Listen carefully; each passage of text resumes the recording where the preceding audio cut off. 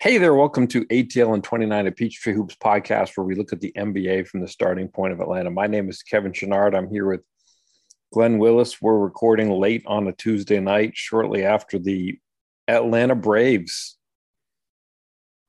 won the World Series. Glenn, is it okay if I record the podcast smoking a cigar? I think that would be appropriate. Little homage to Bobby Cox and others, and it looked like half the team already had cigars out there on the field. So I'm not going to partake. I've been sick, and that would be one of the dumbest things I could do right now. But have at it, and if there's ever a good time for that or appropriate time for that, it seems like it's right now. Yeah, I don't smoke. I'm just bullshit. I'm sure my younger brother in Kennesaw, Georgia, right this moment has one out on his patio. There you go. So I'm sure he's the biggest Braves fan of our family. Was down there for game 4, I guess it was. But yeah, he's having a good time, really good time right now. All right. Well, the Hawks won last night, if we're counting it as still being Tuesday. But they still have some issues. Glenn, fix the Hawks. Well, I mean, okay to take it one step at a time, I guess. The offense was cleaner in sync. They were actually getting set as a 5-man unit for most of their offensive possessions. And it made all the difference in the world. I know the Wizards aren't the best defensive team in the league, not even close, really. But nice to have not close. A game before you go west or get into a more difficult schedule to have an opportunity to kind of work on those things. But yeah, I mean, as I've been sharing on Twitter, their offense was just straight up a mess. No, they weren't syncing any of their actions. They weren't syncing any of even their times when they would bring the ball up and have all day long to kind of get set up and get everybody ready to go. So I can't explain what I was seeing up until this second Wizards game, but it looked a lot better. I put some content out on the timeline today, capturing a few different examples of it looking better. But man, I don't ever want to see the offense look that ugly again the rest of the season. You got a roster built around Trey. At minimum, let's get that into the court kind of optimized to the degree that we can. And it was a lot better. Still some issues on defense. The offense still isn't perfect. But I think that was a pretty big step in the right direction on Monday night. Yeah, and I'm not really that worried about the starters as a group. And Nate likes his groups, right? Hockey line change, everybody in, everybody out. So I'm not really particularly worried about the first group. They seem to have, first of all, it's Trey. And, he said it's, since the offseason, one of the things he's been working on in his mid-range, and every now and then you'll see the 19-footer that's off balance. But I think he's found this season sort of a comfort zone, kind of pulling up a little bit short of a floater and taking a jump shot. And when he gets those in the same kind of balance that he has for his floaters, it's like those are good shots. And he and John still have amazing chemistry.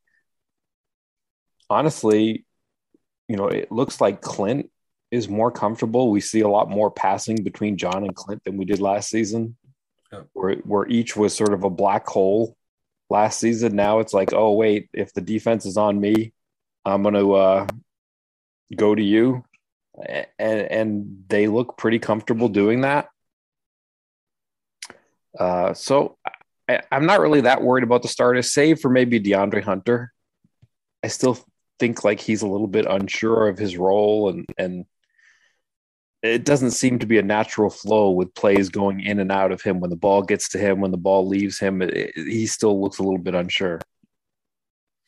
Yeah, I think that's okay. I wonder how firm the team's idea, the coaching staff's idea of what his offense should look like on a consistent basis is. I wonder if that's still sort of something they're working on, or if they have a pretty firm idea of what they want that to look like. But they ran a good number of plays for him in that game as trying to kind of get him in some rhythm. I think we continue to see that. If I had to guess, I wouldn't be surprised if the next few games, first handful of possessions might be steered his way to kind of get him in the rhythm, get him going, because he does have in many cases a natural mismatch of his own, just his length and the kind of ball skill he does have. And then we've talked a lot about how oftentimes he'll draw a guard because of the fact that the opposing team want to put their strongest defensive wing on Trey, and you have to go right at that. And so I agree with you that his has kind of looked a little choppy at times, but I still very much believe in his game and what he can do. For me, I just think it's a matter of getting all the guys to their spots in ways we didn't really see until the Washington game. I think a certain amount of that is a part of working around Trey, because Trey can do so much organically and he can do so much ad hoc stuff and kind of just see an opportunity where defense is a little overloaded to one side of the floor or the other. But I think what they have to learn together is that just because Trey sees that doesn't mean that everyone sees that. And there, most teams that are kind of oriented that way have some sort of kind of cues where the guy in Trey's role will, whether it's a hand signal or some kind of verbal signal or whatever, kind of get someone's attention. And that's totally fine if that's something they kind of have to build up to. But as we know, Nate likes them to look to attack very early in the shot clock. If that's not there, pull back, make the defense play defense for the full 24 seconds, and look to kind of use that sustain attack to break down the defense. That's a bit of a template that sometimes feels a little too rigid for a team around Trey at times, but that's Nate's philosophy. Right. And undoubtedly it was successful in the postseason last year. And I like that strategy a lot, just because I think it hides a lot of Trey's transition defense flaws. And I think it cuts down on turnovers too. I think those kind of go hand in hand, and you're taking their legs away. It's just those long possessions. It's like, okay, well, you didn't get the easy bucket, but if you're patient with it and you go deep into the clock, even if it's a mid-range shot or a one-on-one trying to beat a switch kind of situation, it slows things down. There's a natural tendency to get back because you just know when the shot is coming, and everybody's kind of geared back to get back on defense at the same time. Yeah, and in addition to that, one of the Hawks' strengths offensively is their ability to hit offensive glass, and the longer you can kind of play into possession, typically the greater opportunity you can have to kind of get defenders out of their ideal spots, and it opens that up too. So I think the philosophy works well. I just think that Trey, by his own nature, is going to want to kind of go when he's ready to go, and he's so capable of creating so much leverage on a defense by himself. But even this year, you hear Nate talking about not just for him, but I think it's usually this year been him talking about Trey and JC. But it's always Trey, like, okay, the next step is getting him to make other guys better and playing through other guys.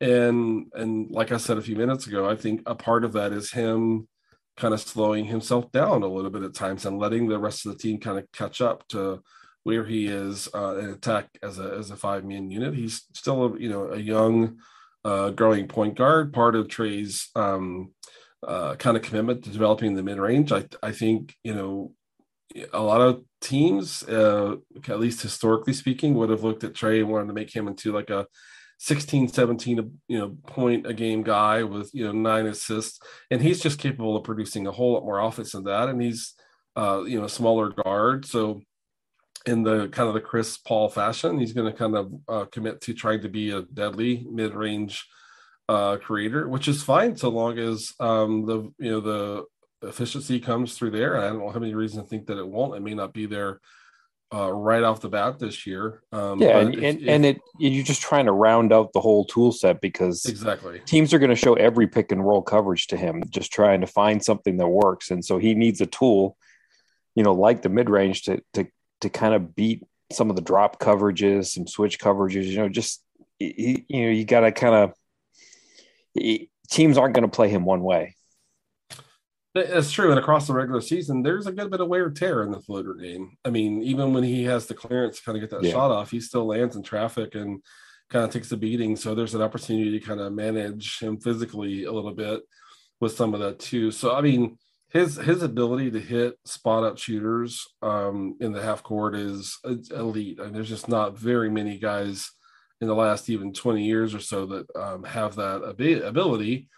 But kind of going back to what was missing before the second Wizards game is those guys weren't ready. Those guys weren't in their spots. They weren't moving with in conjunction with where the ball was, achieving depth, or where their defender was, tagging on Clint or JC, and there was no lift action that was synced to the ball pin. And so all of that stuff that was just out of whack, a big step forward on Monday night.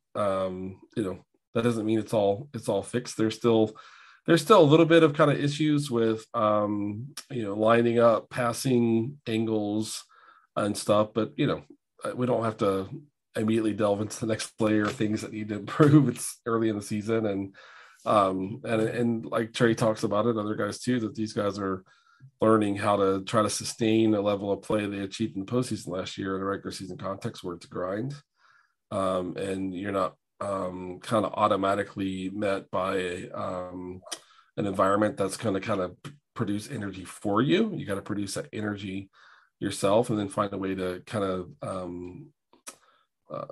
hit that consistently and have a consistent source of energy. And that's something they'll have to work through. But cleaner offensive game. I'm still not entirely sure how I feel about what they're doing on defense, but I'm open to continuing to watch some of that end of the court. That seems fair. I think they miss Kevin Huerter a little bit in the starting lineup, like just because you have when he was there with the starters, you kind of have a second player who can organize the offense. Mm-hmm. I asked Nate today because he's talked about,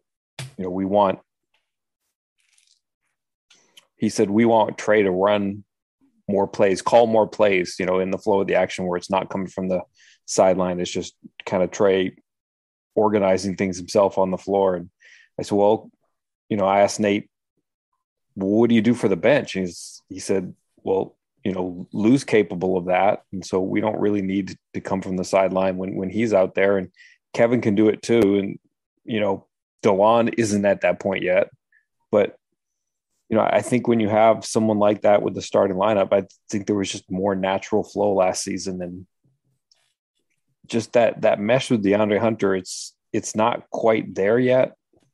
And I think it'll get there. I think, having someone like John passing opens things up, because it feels more like this a little bit now than say last season, but it feels like Trey has a little bit of tunnel vision for John early in the season.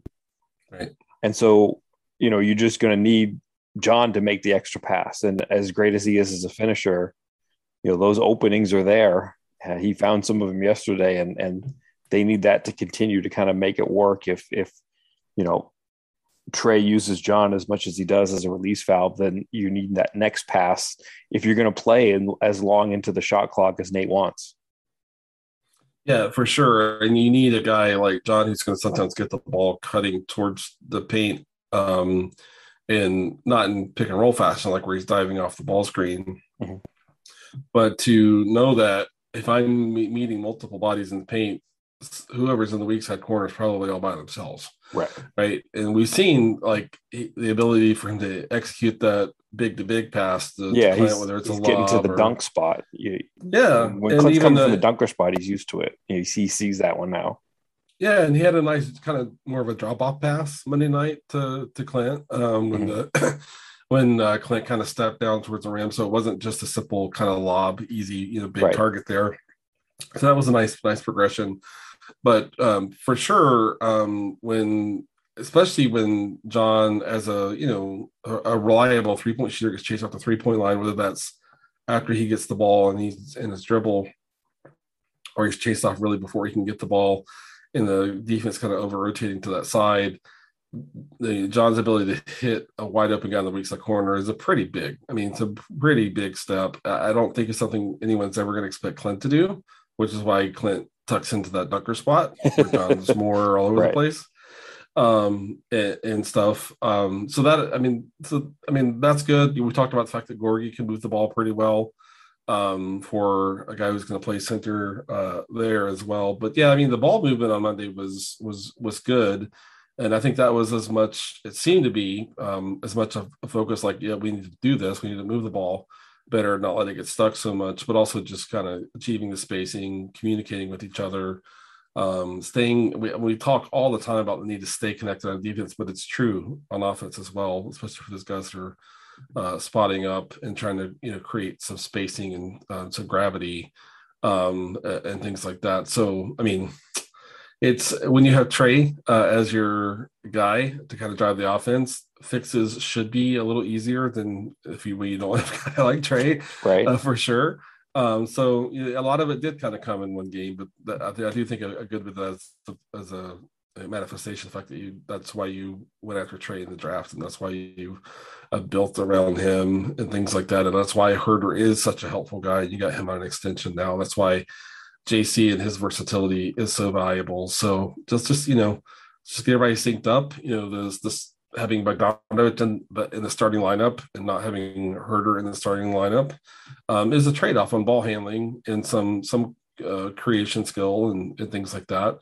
But I mean, we shouldn't kid ourselves. Bogdanovic is one of the single best shooters in the entire league, and there's a lot Sure. of value to come from that. But just like you were kind of probing earlier, that means that some of the creation shifts over to DeAndre, where that's going to have to kind of come from him. And he didn't play a ton last year. He especially didn't play much under Nate Right. And so he hasn't last played year. with Clint that much. He hasn't played sort of with Right, and he hasn't played that much with Bogdan. for sure. He just doesn't have those Um, reps. yeah, and he had a good season his rookie year with Trey. But things have really changed. He's just saying, to Yeah. your point, like there was no Clint then, they weren't really chasing in a realistic way a lot of wins, and things like that. But I mean, I'm still super confident in DeAndre and what he can do. It's just that sometimes what he does is not as fluid as it is with Herder, where Herder can catch the ball on the second side, as they say, and know immediately kind of where to go with the ball as a ball handler, attack the paint, and those sorts of things. Dre's still kind of reading things like the cyborg that he is, and which takes a tick of time and things like that. So, but I think it'll come, but I do think that the guys around DeAndre will have to be a little patient with him and help him out. I think one possible way to help DeAndre come along is to maybe shift the rotation, maybe wink, wink, get away from a full bench unit and get Dre some time with Gallo. I think that could be, helpful too. Gallo provides so much spacing, more spacing than anybody else on the team at the positions that he plays. And just curious if you might see some times where Dre comes off a little bit earlier, Reddish comes on, Reddish or Herder, depending on the matchup, kind of comes on a little earlier, and then you maybe get Dre a little time with Gallo, which I think could give him a lot more space to work with and give him a chance to find some rhythm there. But we'll see. The schedule is about to get pretty tough, and I'm excited about that because I don't know how I feel about what they're doing defensively, but I think that this upcoming schedule will give us a chance to see what it is they're able to do with what they're doing defensively right now. Maybe what help them see maybe what they're not able to do with what they're doing defensively right now. Then I mean that's a big kind of mystery. I don't know how you feel about what you're seeing from the defense so far. I don't know that I have a good feel on it yet. I, describe it to me how you see it. Yeah, so they're switching a lot more than I expected. And I feel like the main thing that I'm seeing that concerns me a little bit so far is that it's getting Clint out of the middle, getting Clint away from the rim.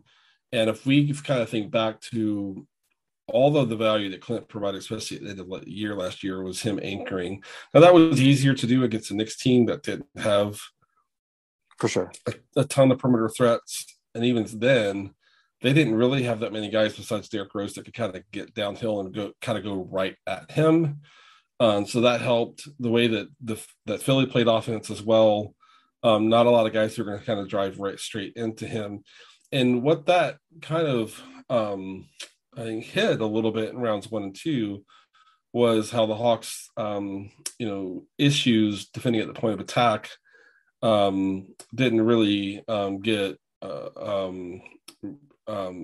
brought to the surface for to really become an issue in those rounds. Became more of an issue at times in the Milwaukee series. But the Hawks, I think, have the pieces to be stronger at the point of attack. Herter was really good defensively in that Philly series last year. We remember Hunter has the capability to do that. Hunter's been phenomenal defensively as an individual defender so far this year.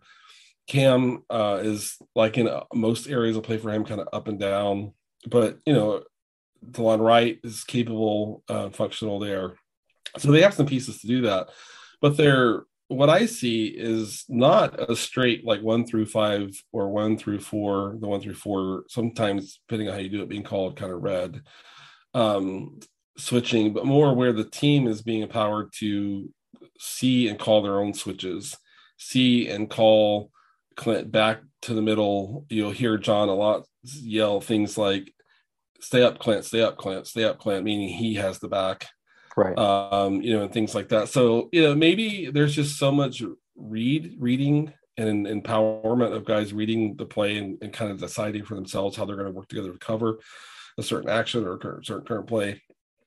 But right now, for my taste, they're switching more than I prefer. If we could go back to before the coaching change last year, Lloyd Pierce really believed in that red 1 through 4 switching and not so much getting the 5 involved, but there's been a lot of switching, including the 5 this year. And it fits okay. Clint can handle himself on the perimeter. That's one of the values Gorgie has, is his versatility, kind of be able to function up at the point of the ball screen, at the level of the screen at times. For sure. So from a kind of a positional profile perspective, it kind of fits, but they're, in my mind, kind of getting Clint just too far away from his role anchoring. Is kind of staying in the middle, staying near the rim. Doesn't mean he can't ever get out there, but it's just interesting to see how often that's happening, and that creates some vulnerabilities of rebounding at times, protecting the rim at times, especially if other teams are able to put Trey on a guy that's on the baseline or in the corner. So that's what I feel like I'm seeing, is more switching than I would expect, especially including the center, and getting guys into areas in the defensive half court that aren't quite optimized. But maybe this is a kind of a scheme that's just going to take 20 games or whatever it's going to take for them to kind of get their communication refined and get their reads refined, and maybe learn times when, it might be easier to cover this specific ball screen by switching, but that doesn't make the rest of the play or the rest of the half court optimized from that perspective. So maybe it's just a early season learning curve, and they're going to get better and kind of master it. But maybe there's not so much to be concerned about from the sample that we've had so far. But it's something I'm watching closely and just curious to see if they continue to switch at this rate. And if they do, are they able to kind of get a little bit more selective about when they use it to get one of their centers kind of switched off into a wing or a guard, because that's what's been kind of clunky. But that's still kind of messy to me defensively. But if you ask the coaching staff that, they might just say, well, yeah, this is what we're doing this year, and it's going to take us until like December 1st or mid-December to kind of get into really expecting guys to really have this down pat. That's how the NBA season works. Sometimes a few teams are kind of ready to go with all their stuff, even the first 10 games of the season. That's just not something that's realistic. So just something I'm keeping an eye on my side. Do you think that any part of that is geared to sort of long-term durability for 100 games or whatever it is that the Hawks hope to play this season? They probably hope to play more than that, but I mean, it's just such a long season that, like in game one, we saw DeAndre Hunter come out and, he was chasing over screens and it was eye popping. It's like, oh, and it literally leapt off the screen just how good he was at doing that. But, he's a guy that maybe you don't want trying to crash over screens and, make hard turns around a screen for 100 games, because he's got a knee that you don't want in those collisions, and you don't want Trey taking that grind, and you don't want Herter taking that grind. So do you think it's always seemed to me like switching is something that, if you do it right and you get proficient at it, it takes a little bit of the wear and tear off your team. Yeah, that very well could be. We talked before the season about whether Hunter, you'd want him on ball that much, even in the regular season, maybe the first third or half of the regular season, maybe you break it down that way. But then he was on Luka like all of game one, like you just mentioned, and was chasing over everything. So maybe there is some kind of sustainability and some kind of load management from a team defensive perspective there that's in play. But that's where you hope that DeLon, the collection of DeLon and Cam, Hunter, and Herter. But I mean, there you go. You got Herter, Hunter, and Cam all coming off of injuries last year.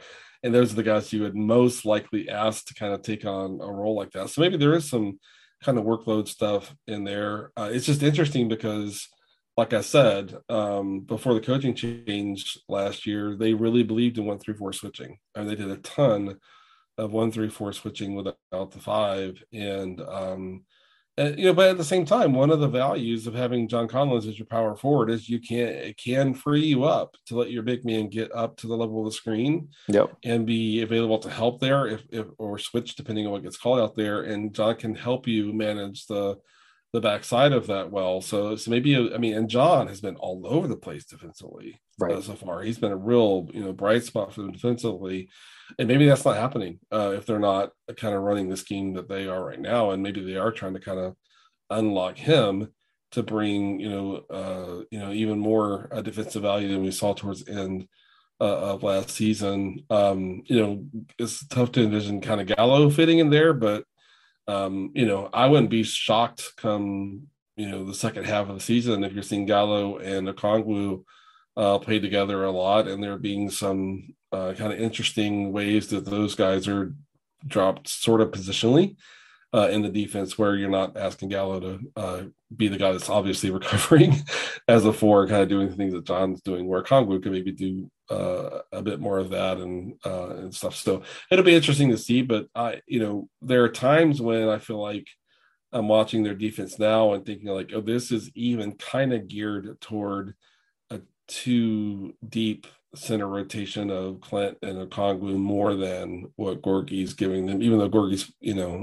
competent and most of the things they're asking him to do right now. So, it's going to be interesting to see like when they get into a game with Portland, what do they do with Dame? When they get into I think Dame is still trying to sort his way out with this new Wilson basketball. Oh, for sure. But just like assuming Dame's going to kind of get that worked out, Oh, yeah. But, in those games, when they're facing, guys like that, I remember I went on the Liberty Ballers podcast before the Hawks and Sixers played, and the guy that I was talking with on that podcast, Sean, was like, oh, they're going to put DeAndre on Tobias, right? I was like, no, I don't think so. I think they're going to have DeAndre on Seth, chasing him over all of those, weak side and flare screens and stuff like that. And that's how they started out. And they switched a lot, but they did and kind of intentionally start with DeAndre on Seth. But in that game, Seth was the guy who was going to force you to go over screens more than any other player on that Right. Sixers team, right? So so even after the opening game against Dallas, you see examples where DeAndre's drawn the assignment and he's so good navigating screens, but it's like to your point, there's some physical wear and tear that's possible there. But in that Sixers game, that's what he drew. When they play Brooklyn, I'm trying to figure out, it's probably Harden, I guess, but who's chasing Joe Harris over all the million flare schemes they run for him? It's going to be fascinating because they have Brooklyn. Their next game is Brooklyn, right? Yeah. Yeah, Tomorrow.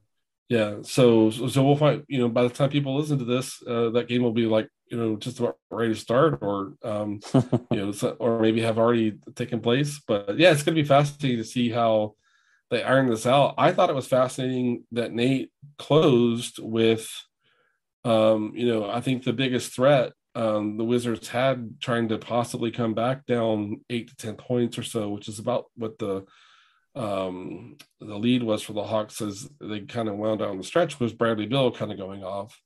And he pulled Clint off and Yeah. closed with Reddish and Hunter to kind of give him and maybe there was a little bit of concern that Dinwiddie could get going, but he hadn't really done anything as a scorer that whole game. I think it was just putting two guys out there that could, give you the opportunity to switch and still have another guy that can kind of contain Bill a little bit. So it's And the not, Wizards just, they were playing a lot with Harrell and Kuzma, and it's just right. you don't feel like you're going to get mashed necessarily on the glass, or No, it's Trez will have moments where he looks like he's doing that to you, but it's here and there. yeah. But you're not really worried about him kind of really creating outside of those opportunities where he sees a little crease and just he's so good at kind of getting into that little crease and beating it to the rim. But that's not something that I've ever seen the Trez team sustain, Right. apart from like one or two games where he's hit like 35 but that's like we've been across 6 years now or whatever that's been, the